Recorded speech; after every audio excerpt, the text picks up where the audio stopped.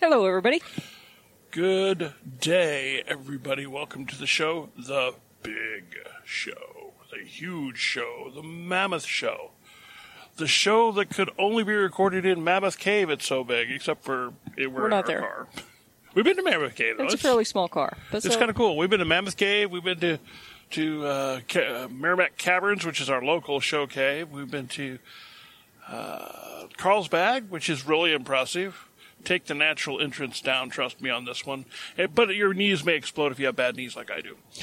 But it's still cool. It was still worth doing, even though I hobbled for the next day. And we've been to Wind Cave, which was surprisingly cool.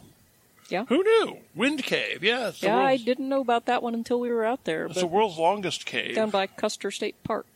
Now that they've pretty much hooked it over to the cave that's next to it. It's really it's a spaghettified cave. It's really cool. But we're not talking about caves today. We love caves. We're cavers.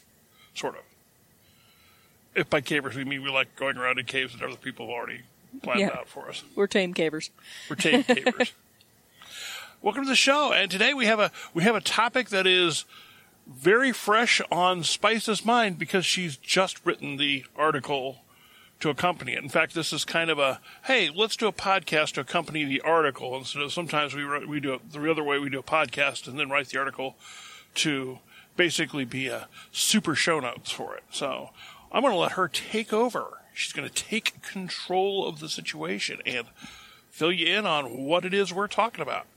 Well, it's spring here, and finally, things are starting to flower, and the bees are out and buzzing. Bees are in it. And I love bees. Bees are cool. But not everybody loves bees, because bees can kill some people. Yeah, it's funny, because I was looking here at we were out looking at our apple trees yesterday in the front yard, and we're just cheering on the little bees. You go over here, now you go over the other tree, because our trees require cross-pollination. And I was sitting there, and the bees are buzzing all around me, and I'm not thinking a thing about it. But I'm assuming if I had a bee allergy, that's the last thing I would be doing. You would not have been so calm and cheering for the bees. You also love peanut butter, which also kills people. That one's weird. That peanut butter allergy thing, how virulent that can be. It's really... That's potent. And shellfish. Yeah. And some other things as well. I think shellfish would be one of the hardest ones to deal with because you'd really have to watch eating out. And peanuts, true. Yeah. The problem is what's called anaphylactic shock. It's an allergic reaction. An allergy is, okay, suppose you're at a picnic and a mosquito buzzes around. Want to put that on pause for a moment? Yeah, we have to pause. We had a minor disaster. I dropped my drink on the floor. Fortunately, it was sealed, so... One moment. Success. We're back. She saved me. You're at a picnic. A mosquito lands on the forehead of a child. And, of course, you don't want the mosquito biting the child. So you take a sledgehammer and hit the mosquito. Well, that would be one way to do it. Yeah, it's hard on the mosquito, but it's even harder on the kid. And, well, it's not harder on the kid, but it's too hard on the kid. And that's the point. An allergy is when your immune system, which should remove foreign proteins, gets completely carried away and launches such a vigorous attack on a relatively harmless protein that it can very literally kill the person having the immune response. Now, I'm a person who deals with a lot of allergies. I am, in fact, allergic to when the pollen comes out of creeping red fescue, which in the Midwest makes late May a miserable time for me because that's when the creeping red fescue comes out. My allergies, though, are annoying and inconvenient. They don't kill me. So what's the deal? The deal is some people, you have different lines of immune systems, of white blood cells, and each one attacks a particular foreign protein. And some people have one or more of those particular lines of white blood cells lose all restraint and attack something with maximum vigor, and that sort of immune response is so vigorous it can kill you. So somebody who's allergic to peanuts has one protein on the peanut that they have one kind of white blood cell that's supposed to remove that protein, And it's just completely out of control and goes nuts and drives the rest of the immune system nuts, so to speak, whenever there's peanut protein around. And how you know anaphylaxis is not sneaky. If it is something that's on your skin or in your skin, like a bee sting, or handling peanuts, you'll see the reaction within minutes of exposure. If it's something that you ate, you might see it within minutes, or it might take maybe up to half an hour, but not really longer than that. So if it's an anaphylactic reaction, you're going to see noticeable, really get your attention kinds of symptoms in less than half an hour. And the kinds of symptoms you get, it's if you took a normal mosquito bite and completely supersized it, it's about what you'd get. Swelling, which is really dangerous if it happens to be your throat tissues that are swelling because you kind of breathe through that region. Itching, tingling. The swelling takes fluid out of the blood vessels, so there's not as much blood left in the blood vessels. So the blood pressure gets really, really low, and people can become faint. They can pass out. They can get confused, and the scientific term is stuporous, which is kind of medical speak for really stupid, where you just can't track what people are saying and tend to stare blankly into space. Kids will stop playing and just kind of sit around, or sometimes they get really, really cranky. It's harder to tell what's going on with a kid, of course. The airways can constrict. So you'll hear the person breathing, and if it's low down in the lungs where stuff is constricting, it'll come out like a whistle, a wheeze. But if it's higher up, because they ate something and their throat's trying to close up, you get what's called stridor, which is this grating, vibrating sound with every breath. In either case, you know you got a serious problem with respiration, and that means you got a serious problem. Full stop. That's anaphylaxis. Okay. And the best solution when you have anaphylaxis is to have a Hollywood actor who has a penknife or any kind of pocket knife and a hollow pin so they can stick it in the neck, and that solves the problem forever, correct? In Hollywood, that solves the problem forever. That's how you deal with this, isn't it? An EMT person would establish an airway, although not with a Bic.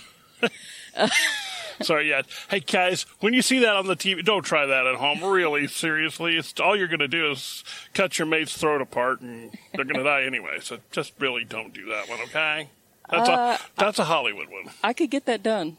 You could get that done, but you sure wouldn't I've be done using it on the rats, Bic. and the rats were okay. Yeah, well. But anyway, the absolute best answer is to have epinephrine ready to inject right there on hand, and have emergency medical services phone call away. That's what I recommend if you're going to have an anaphylactic reaction. Now, we have we haven't talked about this much, but I have a real problem with the people who make EpiPens, gouging people for what they are. We can put ridiculous. in there. Yeah. It's absolutely ridiculous. It's flatly evil is what it should is. not be... I mean, there's nothing in that device that is a high, expensive thing. The drug is not even patentable because it's been well known for so long. It's just the delivery system that they've patented. Right. Now, I think an EpiPen, we can't get them because of prescription. But to me, an EpiPen, if you could have one, would be a fantastic item for every prepper to have in their emergency pack. It's possible that you could talk a physician friend who is sympathetic to prepping concerns into letting you have a prescription for one. I don't know. But it's still going to cost you hundreds and hundreds and hundreds of dollars. For wilderness medicine, they also sell little vials of epinephrine with different syringes that you can use. But, yeah, I would certainly take that if I could get it. But for somebody who's never given an injection or loaded a syringe before, when you're trying to get it done in 5 minutes because somebody's turning blue, it would still be a now for you exciting moment. Because she does a lot of wilderness hiking and is going to be doing a bunch more here in a bit. It wouldn't be bad for you to have this because your hiking partner is a physician. Why, yes. Yeah, so, I take my physician into the wilderness with me. Woohoo! Since Doc is actually a doc and has actually done, even though this is what she does every day, she's, worked the rotations. This might be a plan for you. Matter of fact, I think I'll talk to her about that before we... Yeah, actually, go. There's actually probably 2 or 3 little bitty drugs. I mean, not none of the 2 or 3 things that you need a prescription for that you might want to talk to her about that with. But we can talk in that in a different thing. Now, this is funny because this is one of those, when you do brainstorming sessions, we do brainstorming. Okay, what are we going to write about? What are we going to do? I've had an article on 3BY in the queue that I did nothing more than put a title in it, maybe a first paragraph, maybe even not, probably not, I don't remember. It's been there so long, it's been there almost a year, in our queue of anaphylaxis will kill you dead. And she's like, you're right, it will, but I really don't know what to say about it other than don't get into anaphylactic situations. But something has changed. She came up with something. So why is it you're bringing this up? By she came up with something, he means I was researching the medical literature and came up with enough suggestions that will not save every situation, but will save a percentage of the anaphylactic situations. Yeah, so like that. She came up with something. It's enough useful information that most people can realistically do that it becomes worth talking about. All right, spill the beans. Okay. Suppose if the person's got epinephrine, you give them the epinephrine and you go. And there's details on dosing and stuff in the companion article that goes with this, dosing and timing and things like that.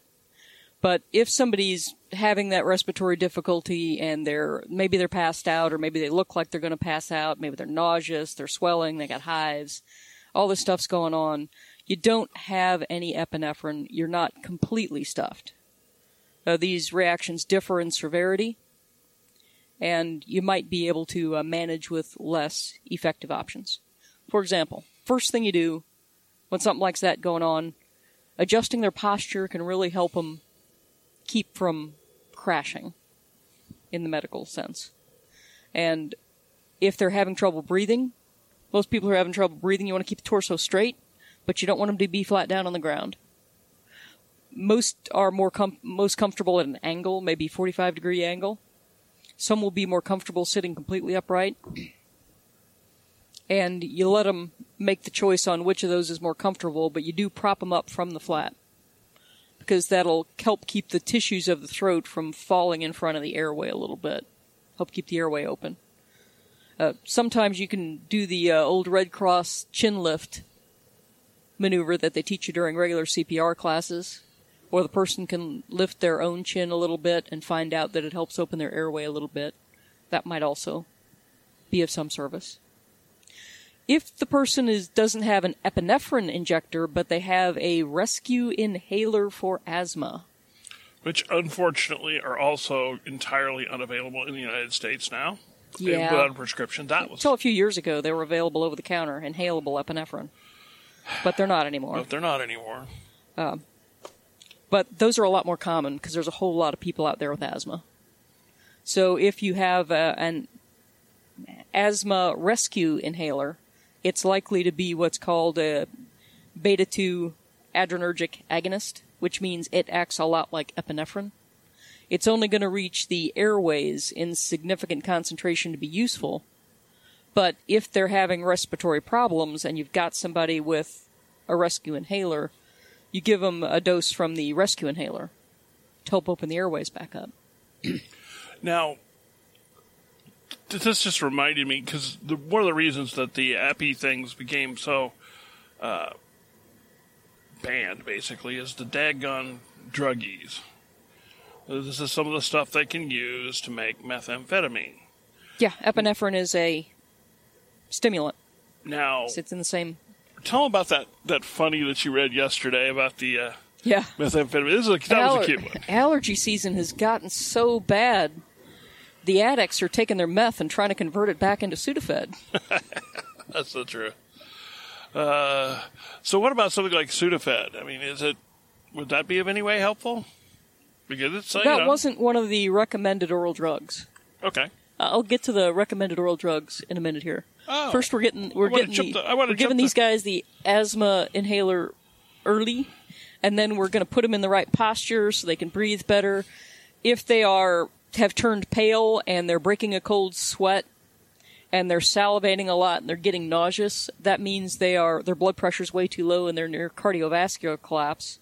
You want to save as much blood as possible for the important tissues, and right now that ain't the legs. So you elevate the feet so the legs are above the level of the heart, which might mean you kind of have them in this V-shape situation with both the feet and the head propped up to breathe better and keep blood. There used to be, and I don't know if it's still a common practice. Now, this is something you really actually have to be trained on to do, because it can really go badly really quickly. There used to be a treatment for when you're having circulation and blood issues to do what's known as revolving tourniquets in the limbs. Now, I don't know if that's still done, but even if it is, you really don't want to do that without training. I don't know if anybody does it, but I'm not going to be recommending it. No, I'm not recommending it. Yeah. I'm just saying.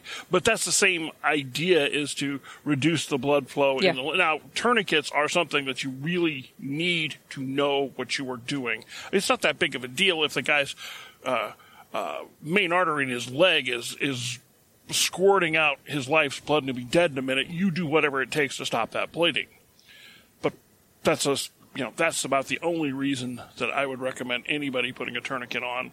Recommendations for tourniquets are starting to ease up again. They're finding out it wasn't as bad to restrict flow to those extremities. We're going to do another control bleeding thing. So we'll get back to that. We have one actually very good control bleeding podcast and article on our site, because this is something that I think all preppers need to know how to do really well. I think it's a 2-part series. Is to control bleeding. But we'll come back to that later. Go right ahead. So now that we've got them in this more helpful position, the next thing to do is think about what we can give them for oral drugs to help reduce the intensity.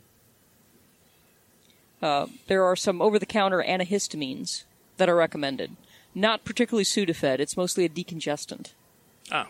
And a decongestant but I know it does some other things, too. It does do some other things. It does have a kind of a ephedrine effect. Some of the ephedrine effects, yes. But it's not really on the list for this. What is our old friend diphenhydramine, otherwise known as Benadryl. And we always keep that on hand at all times. Always. And always. We have helped friends avert emergency medical situations with them before, when they ran into allergy problems. It wasn't quite bad enough that they wanted to call an ambulance, but if they didn't have any diphenhydramine in a hurry, they were going to have to call an ambulance. One of those situations. Now, this is how much we believe in that stuff. In this car, I know, for example, we have 3 different containers in this car with diphenhydramine in it.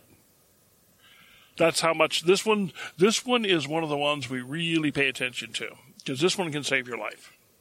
Yeah, it's an antihistamine that blocks some of the most dangerous kinds of allergic reactions is the primary reason that we carry it. And it helps interrupt these. So, diphenhydramine. The Wilderness Medical Society was saying you should give 50 to 100 milligrams by mouth to an adult every 4 to 6 hours.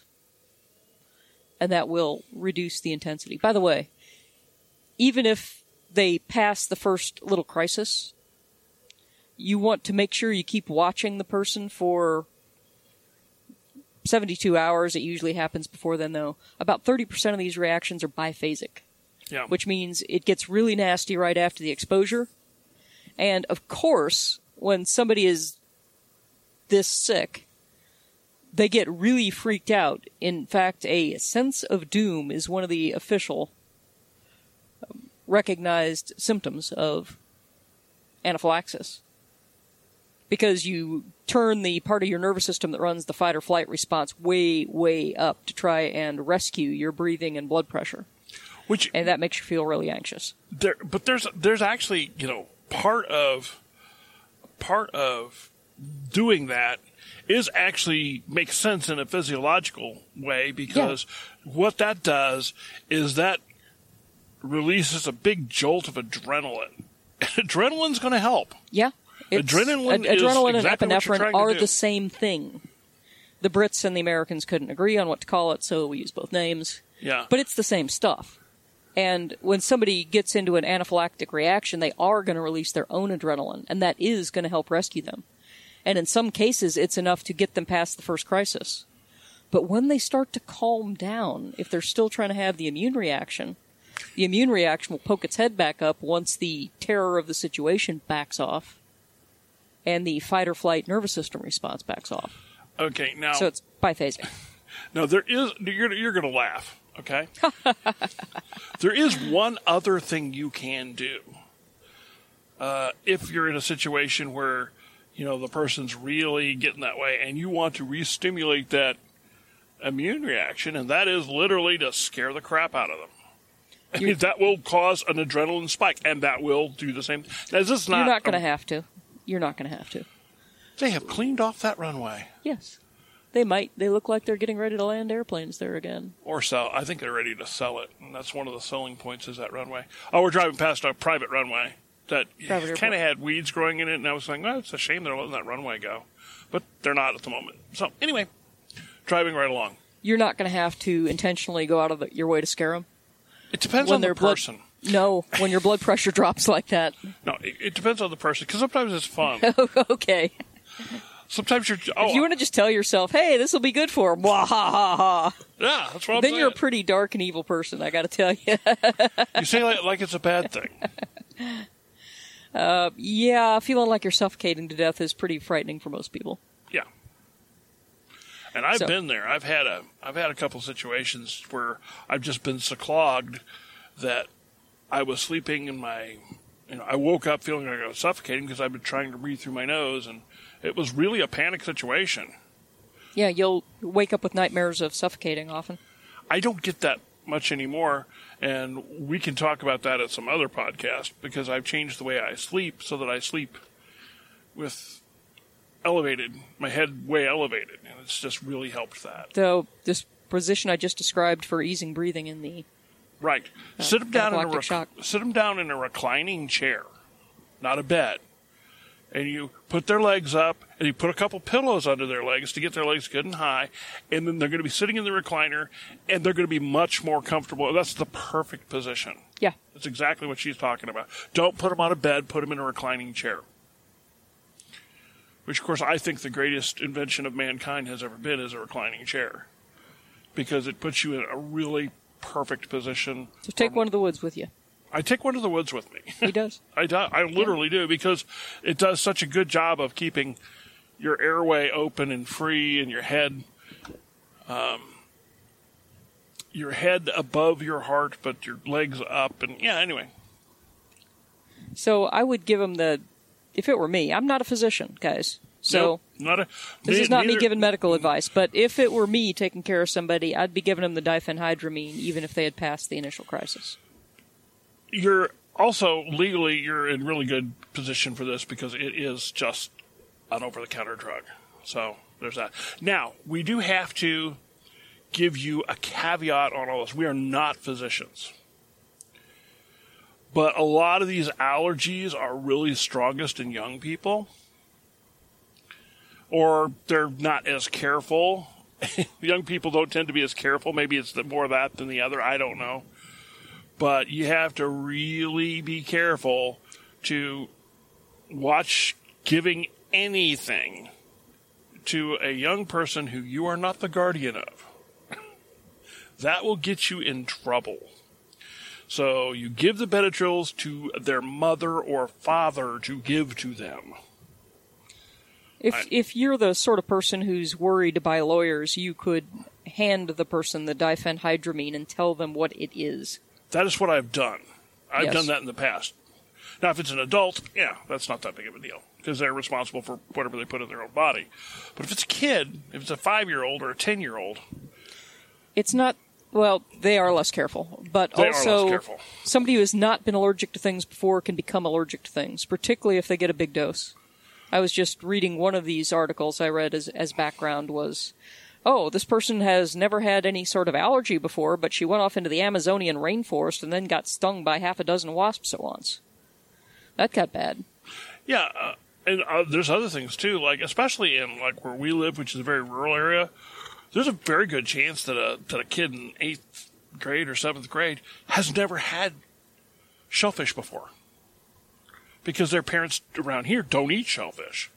They may be having shellfish for the first time or the second time. The first time... First time you don't have a response ever. Nobody has a response the first time. You have to train the white blood cells to get that aggressive.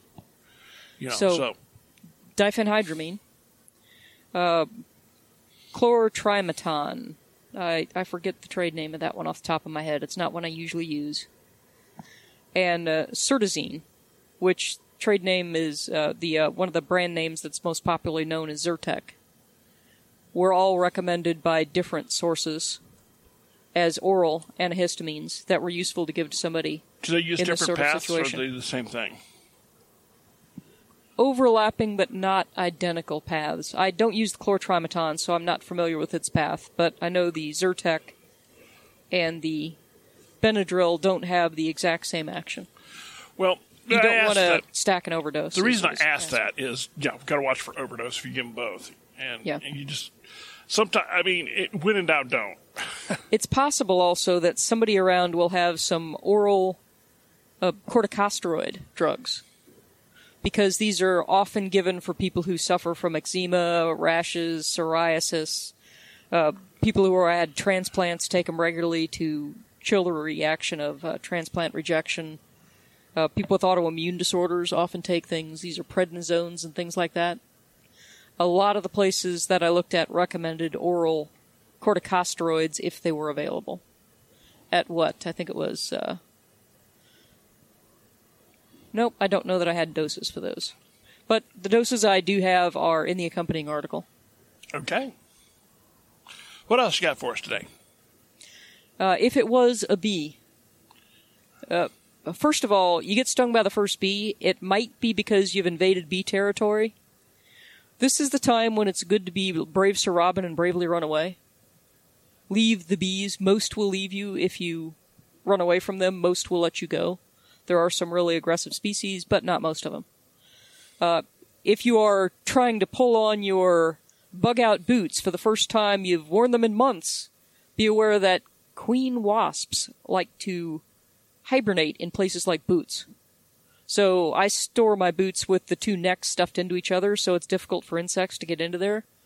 I've heard this trick before. I ran into this trick with my toes once when I was a kid, so... I'm sorry, go right ahead. No, go. If you have another one that I really have to watch, because we ride bicycles, but sometimes we'll have bicycles in our shed. And if you have bicycle bags, like a little bag to put your stuff in on the front of your bike, wasps love to use those to store it. Man, I had one on a bicycle that was on my porch, and I hadn't ridden it in 2 or 3 weeks. And I came out there and I grabbed the handlebar, and like 10 wasps come flying out of the bag. None of them got me. Bravely run away, except keep your mouth shut when you do it, because you don't want one of these guys flying in your mouth. Don't swat at them. You're more likely to get stung if you swat. Bees are generally nice little creatures, but wasps are jerks. Yeah, wasps will sting you just because. Yeah, they're just... Well, there's words that we keep this G-rated. Okay, our podcasts are G-rated, but I have words to express exactly what I think of wasps. And they ain't clean ones. They also refer to some body parts. Let's put it that way. Yeah, wasps can be real body parts. Let's put it that way. So, yeah, leave. If there are any stingers in there, some bees sacrifice themselves when they sting to protect the colony because it rips the stinger out of them. If the stinger is still in there, scrape it away with something blunt, like the blunt side of a knife blade or a credit card. Credit cards work great. And scrape it away. You get down, you put significant pressure on the skin, and then you kind of scrape upwards. Yeah. Put it flat on the skin, and then scrape it over. Put a little over. pressure on it. And then, yeah. If you don't have something to scrape it out with, and you got to grab it, if you've got forceps or tweezers, grab it right where it comes out of the skin. Because not all the juice is necessarily out of that stinger. You don't want to just grab the whole stinger and squeeze because you can inject more venom. But if you've got good fingernails, you can reach in, use your fingernails as forceps, and grab it near the skin and pull it out. But if you're like me and have no fingernails, because I keep mine trimmed right to the quick, because I can't stand long fingernails, you'll definitely want to use a credit card. Last time I had it, I used a credit card. But it's not like removing a splinter. It's not. Because he doesn't wake me up in the middle of the night to take out B. Yeah, we have wooden floors. So ice it if you can, right after the sting, because that will reduce the blood flow to the area, which slows the uptake of the venom, which makes the reaction less severe. And if you can, try and not be real active with whatever limb it has been stung on, because the more active you are, the more blood flow, blah, blah, blah, same thing. Yeah, elevate the limb above the heart if it's on a limb. Okay. There it is. That we'll let it go at that. Hope you Good luck. enjoyed our anaphylactic episode, and we'll catch you next time. I generally don't enjoy anaphylactic episodes, but, you know. Point. Yeah. Bye.